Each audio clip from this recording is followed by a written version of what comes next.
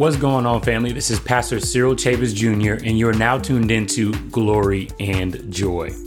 All right, y'all. So we have another question for this week, and the question is, I have been interested in learning more about Enoch.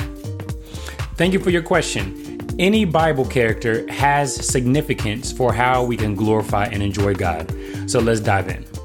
All right, check out this passage where we first see Enoch. Now, there are actually two Enochs in the Bible. There is one in Genesis 4, and then there's another in Genesis 5. But I'm assuming your question is actually talking about the second Enoch in Genesis 5. But our time for this video won't allow us to dive into the two Enochs and really talk about the ways that together they give a powerful message. But we're just going to look at the second one. So look with me in Genesis chapter 5, starting at verse 18. We're in the middle of a genealogy. Jared lived 162 years and became the father of Enoch. Then Jared lived 800 years after he became the father of Enoch, and he had other sons and daughters. So all the days of Jared were 962 years, and he died. Enoch lived 65 years and became the father of Methuselah. Then Enoch walked with God 300 years after he became the father of Methuselah, and he had other sons and daughters. So all the days of Enoch were 365 years. Enoch walked with God, and he was not, for God took him. All right, so there are a lot of weird things going on in this passage. Number one, Enoch lived for 365 years. No, not days, 365 years. What's happening here? In short, I really do not know. It might be that early on in humanity's history, because they were just closer in fellowship with God, that they lived longer. It could be something to do with the atmosphere or the earth or the food they ate. I don't know. The reality is that all of us living now weren't alive back then, and we really have very limited access to what happened in the early days of humanity's history. So I believe that the Bible is right here, and I fully accept what the Bible says, even though I myself have no idea of how this happened in my own personal experience. Number two, we learn that Enoch walked with God and then he was not. So what does that mean, to walk with God and then to be not? Really, the author of Hebrews gives us an insight into this reality. Check it out. Check out Hebrews chapter 11, verses 5 through 6. By faith, Enoch was taken up so that he would not see death, and he was not found because God took him up. For he obtained the witness that before his being taken up, he was pleasing to God. And without faith, it is impossible to please him. For he who comes to God must believe that he is, and that he is a rewarder of those who seek him. So Hebrews chapter 11 describes a long list of people in the Bible who lived a life of faith. And the author of Hebrews remembers Enoch as one who lived a life that was filled with faith.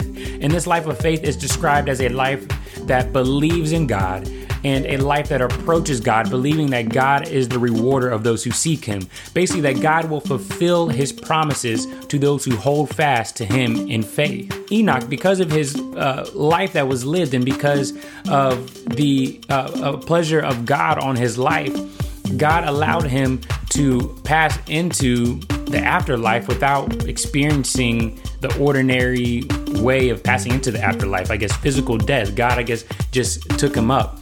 All right. And also, number three, Enoch was a prophet. The Bible remembers him as a prophet. Check out Jude, verse 14 through 15.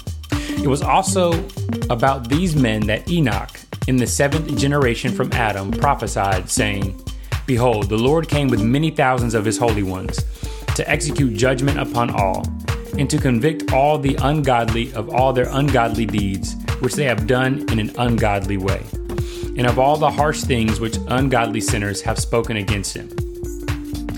So what's actually going on here? Jude, which is a book of the New Testament, is actually quoting from the book of Enoch, which is a apocryphal book. Check out our previous video about the apocryphal writings. So here's the book right here. Ooh, here it is.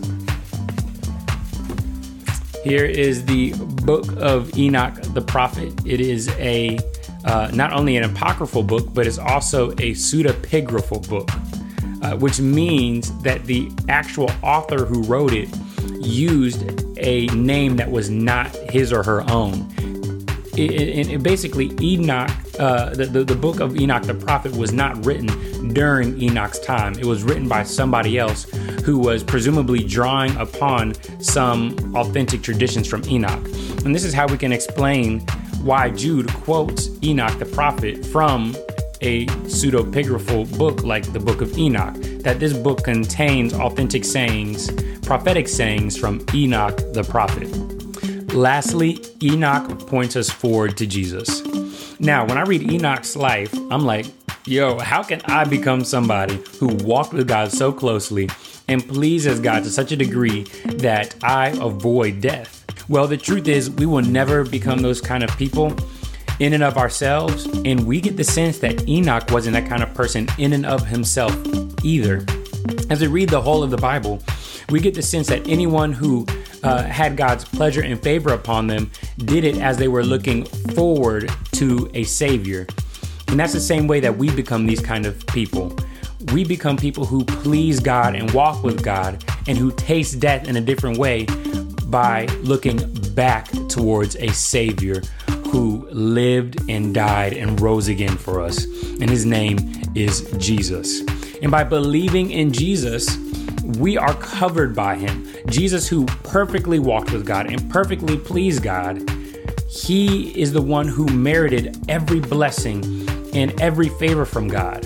And though we haven't merited those things, when we place our trust in Jesus, Jesus shares that status with us.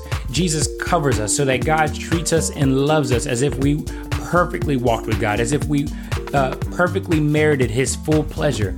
This is what it means to walk with Jesus, to not only have the pleasure of God upon us, but also in our practical lives to grow and grow in our conformity to Jesus. And more as we become more and more like Jesus, God's pleasure is upon us in a greater degree.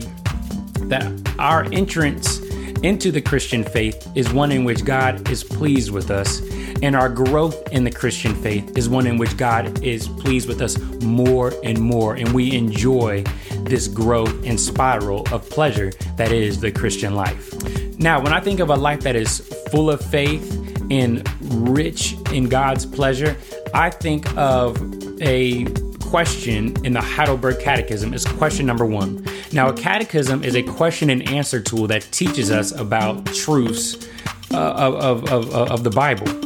Check out this question in the Heidelberg Catechism. Question: what is your only comfort in life and death?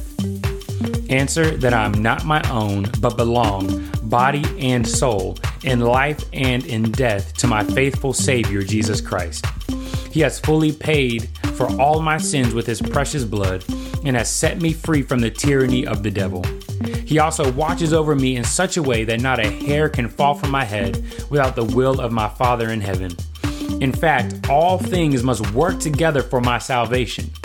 Because I belong to him, Christ, by his Holy Spirit, assures me of eternal life and makes me wholeheartedly willing and ready from now on to live for him. And so my practical tip is to create 2 lists. A list of the ways that God, by the power of his Spirit, has actually given you the ability to walk with him and please him. And I want you to receive pleasure from the fact that God is pleased with your obedience. And I also want you to create a list of the ways in your life that you have not been walking with him and pleasing him, and to confess those things to him and receive pleasure from the fact that God has made you right with him, not because of your perfect obedience, but because of the perfect work of your Savior, Jesus Christ, on your behalf, which you have received by faith. All right, family. Thank you for tuning in to Glory and Joy. Now, if you please rate us and give us a review on Apple Podcasts. And would you please subscribe to us? All right, y'all. Blessings to you. Take care.